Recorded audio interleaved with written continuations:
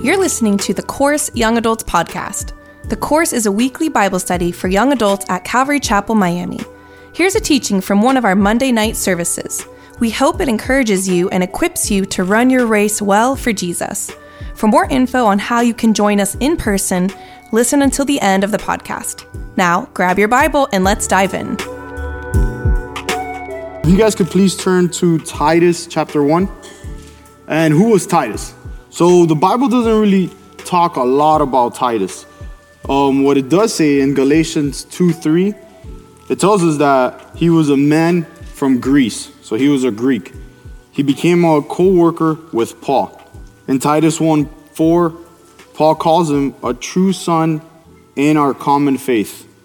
And in 2 Corinthians 8:23, it says, if anyone inquires about Titus, he is my partner and fellow worker concerning you. Or if our brethren are inquired about, they are messengers of the churches, the glory of Christ. And in 2 Corinthians 7, it tells us that Titus returned to Paul from Corinth and stating the good news about Corinth, about the church there. And then at the end of 2 Timothy, which we just finished, it says that Titus leaves for Dalmatia. And then in this portion of scripture, Titus is in this island, it's called Crete. It's located in Greece. So some of the difficulties that Titus faced is being a Greek island, they believed in the Greek gods. So they believed in the majority of the gods were born on their island. And a man became God through their works. So they primarily worshipped Zeus. And they were known to be liars. Paul quotes in verse 12, it's a Cretan prophet, it says, one of them, a prophet of their own, said, Cretans are always liars, evil beasts, lazy gluttons. And looking at Paul's letters to Timothy and Titus, these are two men that he mentored, that he discipled. And we see some similarities. We see that the fight against the poor teachings, and we see the instructions given to the church. And Paul is writing to Titus to describe proper leadership, the proper Christian living, and the gospel as the source of godliness, which are the things that we still deal with today, right? Today we have different churches, different teachings, and different biblical views. But our view on the Bible should be the same, that it is the Word of God, right? You can add and you can subtract. So we'll dive into verse 1. It says, Paul, a bondservant of God and an apostle of Jesus Christ, according to the faith of God's elect and the acknowledgement of the truth which accords with godliness. And Paul addresses himself as a bondservant first and then as an apostle. So that word bondservant is a person who serves in bondage, a slave, a person bound to service without wages. And then a slave can only serve one master, right? Jesus tells us you can only have one master. Either you're going to love one, hate the other. And Paul is expressing that he is a slave of God, having one master. And on earth, the only thing that could separate Paul from being a bondservant of God was death. And then if we turn to Exodus 21:1, we're going to see there the laws concerning servants. And verse 1, it says, now these are the judgments which you shall set before them. If you buy a Hebrew servant, he shall serve 6 years, and in the 7th he shall go out free and pay nothing. If he comes in by himself, he shall go out by himself. If he comes in married, then his wife shall go out with him. If his master has given him a wife, and she has borne him sons or daughters, the wife and her children shall be her master's, and he shall go out by himself. And then this is verse 5. But if the servant plainly says, I love my master, my wife, and my children, I will not go out free, then his master shall bring him to the judges. He shall also bring him to the door or to the doorpost, and his master shall pierce his ear with an awl, and he shall serve him forever. And this is basically what Paul has done, right? He wants to serve his master. He's declared that the Lord is his master, that he is a bondservant for the Lord. So if we turn back to Titus. So here we see in Crete, some called the Christians, but wanted a little of Zeus too. right? They wanted what the world had to offer. They wanted the women, they wanted the drinking, and they wanted the violence. They wanted to fulfill the desires of their heart. And if we are truly bondservants of God, we cannot want what this world has to offer. We cannot be dabbling in sin, and we cannot be lukewarm. And then in verse 1 where it says, the acknowledgement of the truth which accords with godliness. That's a two-step process. So basically, step 1 is that you have knowledge of the truth, knowing how God wants us to live our lives. We cannot live according to God's word if we don't know what his word says, right? And similar to how we have laws to keep order. We have those laws, and we must know the laws in order to what? Keep order, right? To just know the laws and know exactly what we can and we can't do. But let me ask you a question. Does the law keep anyone from robbing a bank? No. People still rob banks. So we have the word of God to direct us, to guide us on our behaviors and conduct. And that step 2 is applying the word to our lives. We can know the Bible cover to cover, but we need to apply the scripture in our lives. And what good is it if we know it, but we can't apply it? That does nothing for us. So if we could turn to Philippians 3:17, and we pick up in verse 17 where it says, "Brethren, join in following my example, and note those who so walk, as you have us for a pattern. For many walk, of whom I have told you often, and now tell you even weeping, that they are the enemies of the cross of Christ, whose end is destruction, whose God is their belly, and whose glory is their shame, who set their mind on earthly things." And that verse, for many walk, but they don't walk in a godly manner, because they do not deny themselves. They set their minds on earthly things, not on heavenly things. So we can go back to Titus on verse 2. And it says, "In the hope of eternal life, which God, who cannot lie, promised before time began." And God cannot lie. It is against his very nature to sin. How can he lie? Right? But if you're writing to a group of expected liars, you have to put that in the fine print. And the biblical hope mentioned in this verse is not the hope we use today. Today we use hope as a wish, as a desire, as a dream. Right? We say, I hope this team wins the Super Bowl. I hope this team wins the finals. I hope I get the job. But the hope that Paul's speaking about is a hope that is certain. A hope that the promise here is that we as believers have eternal life after death. So Jesus, a sinless man, spoke on eternal life.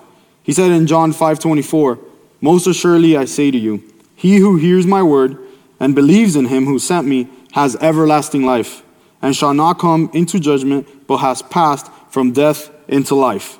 John 14:3, Jesus said, "And if I go and prepare a place for you, I will come again and receive you to myself, that where I am, there you may be also." And John tells us in 1 John 5:13, he says, "These things I have written to you who believe in the name of the Son of God, that you may know that you have eternal life, and that you may continue to believe in the name of the Son of God."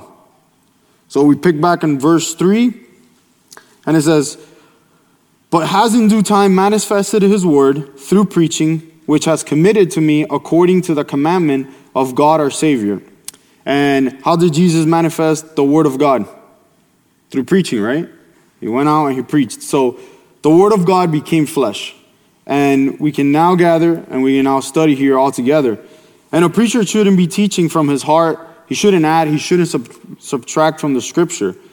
In 1 Corinthians 2:4 it says, "And my speech and my preaching were not with persuasive words of human wisdom, but in demonstration of the Spirit and of power, that your faith should not be in the wisdom of men, but in the power of God."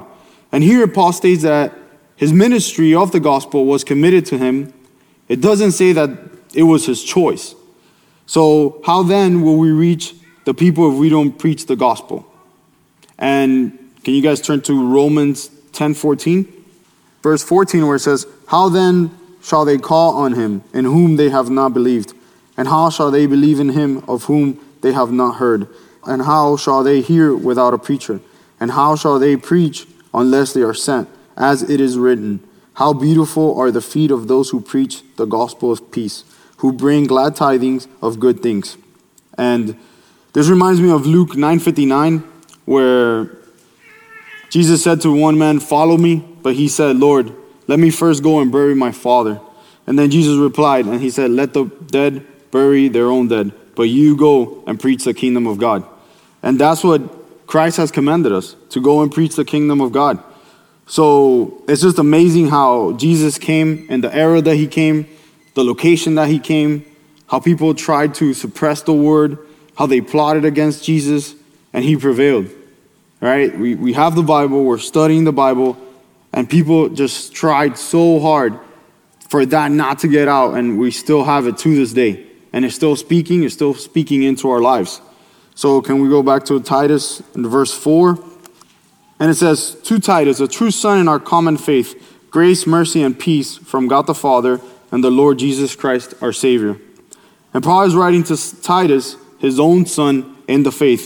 This is a man that Paul has discipled, just like Timothy, right? They've gone together, and we don't read about Titus in the book of Acts, but here we can see about his character and his personality.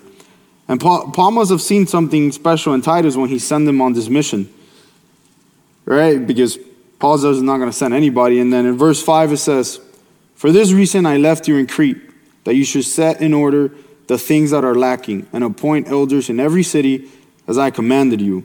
Most scholars believe that Paul, he journeyed with Titus to Crete and left him there to put things in order. And studying for this, I resonate with Titus. He was journeying with Paul, who, is an experienced believer. He's gone on a bunch of trips and stuff like that. And then, Zach is out of town. And then he asked me to teach. And this is my first time. And then I'm like, you're gonna pick me? And he's like, "Yeah, man, go for it." And I was like, okay. So it's hard. I resonate with him. And I just want to take a moment and ask you guys, where does the Lord have you in this season? And the Lord had Titus in a rough place. He was surrounded by liars, lukewarm Christians, non-believers, and should sound very familiar to where we live. Should sound very familiar to Miami, right? We're so filled with sin, and it just gets worse and worse. And the task the Lord gave Titus was to set in order the things that are lacking and appoint elders in every city. And that's not an easy task, at all. And what is the Lord asking you today? Quite honest, I don't like Miami. I always talk about it with Erica, and we're always like, if you were to move, where would you move? And I'm like, Central Florida. I don't want to be with anybody. I don't want to see my neighbors. But this is where the Lord has me. The Lord has me in Miami. And quite honest, I think that, a lot of times we don't want to be where the Lord has us. We're in 2023, we're like, we can't wait for 2024. Or if not, we're thinking about 2021. And we need to think about the present, about the task that the Lord has given us. And when the Lord calls you, are you going to stand firm or are you going to run? And I know this is difficult. I've been there. You have the dream job, you have the marriage, and then the Lord calls an audible. And the schedule change happens. And you're telling the Lord, "No, Lord, this is not how it's supposed to happen." Sometimes God calls you to the last place you want to go, or the most inconvenient place, because someone there needs to hear the gospel. And God wants to use you. For example, in John 4:4, the verse tells us that Jesus needed to go through Samaria.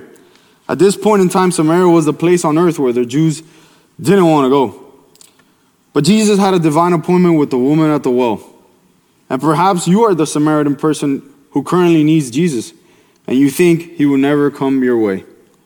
And I encourage you, just be still. And when he knocks, you open the door. Perhaps you're here and you want strength to be a Titus, or you don't know what your mission is. You're wondering. I encourage you, get alone with the Lord and ask him, "Lord, what is it that you want from me? What is my calling?" We all have a purpose in life. We're all not just here to breathe and then to die. We're here for a purpose. In verse 6 it says, "If a man is blameless, the husband of one wife, having faithful children, not accused of dissipation or insubordination." So here Paul explains to Titus the behavior that he should be looking for in men to become bishops. Are we blameless? No. You can ask my wife. I'm not blameless by no means at all. Other illustrations say above reproach. Men who have integrity, a good record, without crime. But Paul is speaking of character. Paul doesn't talk about education, talent, or intelligence. When God is looking for leaders, he is looking at the heart. In 1 Samuel 16:7 it says, "But the Lord said to Samuel, do not look at his appearance or at his physical stature, because I have refused him. For the Lord does not see as a man sees. For man looks at the outward appearance, but the Lord looks at the heart." And many times we believe that we have to change our ways for the Lord to use us. We just say, man, if I can just have what so-and-so has, if I can just be like so-and-so, and the Lord wants to use you, and he's going to change you. No one that comes to the ministry is perfect. Having one wife, that's not a guy that sleeps around.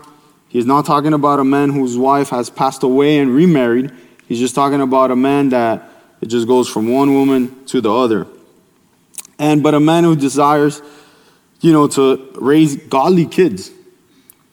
A man who manages his household well. A man who does not indulge in wastefulness, but rather unaccused.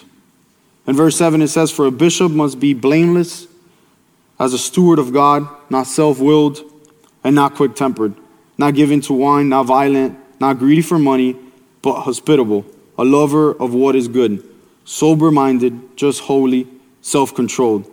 And growing in a Hispanic household, this was so different. It was contrary to what it's saying, right? It was a man has to know how to fight. You got to have many women. You have to be aggressive. You have to be loud. So, growing up, I grew up Catholic. I didn't grow up as a Christian. My family, basically we went to church every once in a while. And I played baseball growing up, and I always kept God in a box. And I always said, Lord, just let me get this hit. Let me get on base.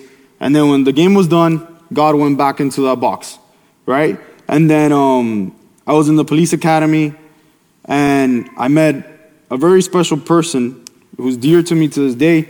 And he told me, he's like, "Hey, man, if one person knows Jesus because of my life, I'm good."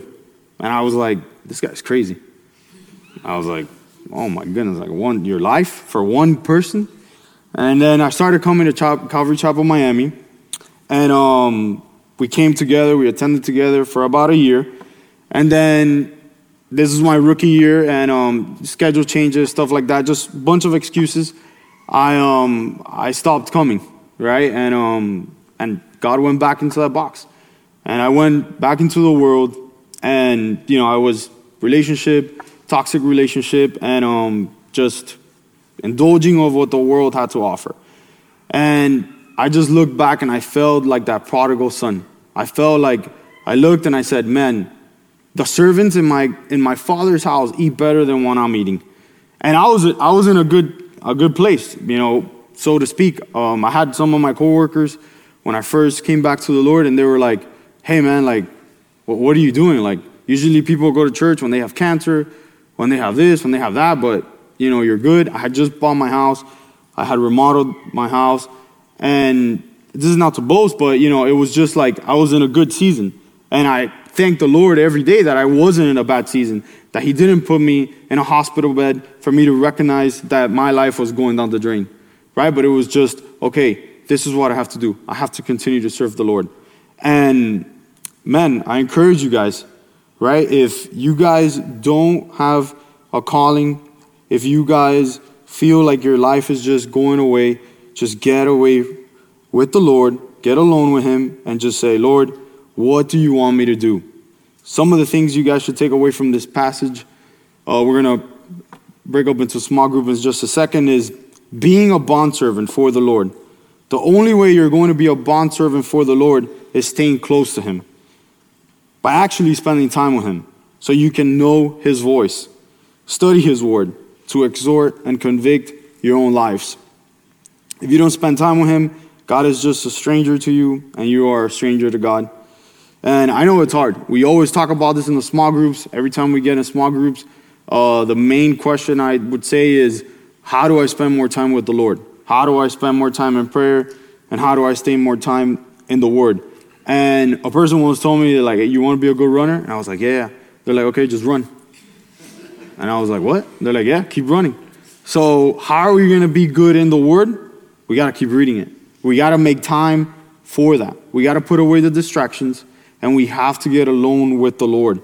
Because if we keep on, then we're never going to do it. We're always going to have excuses.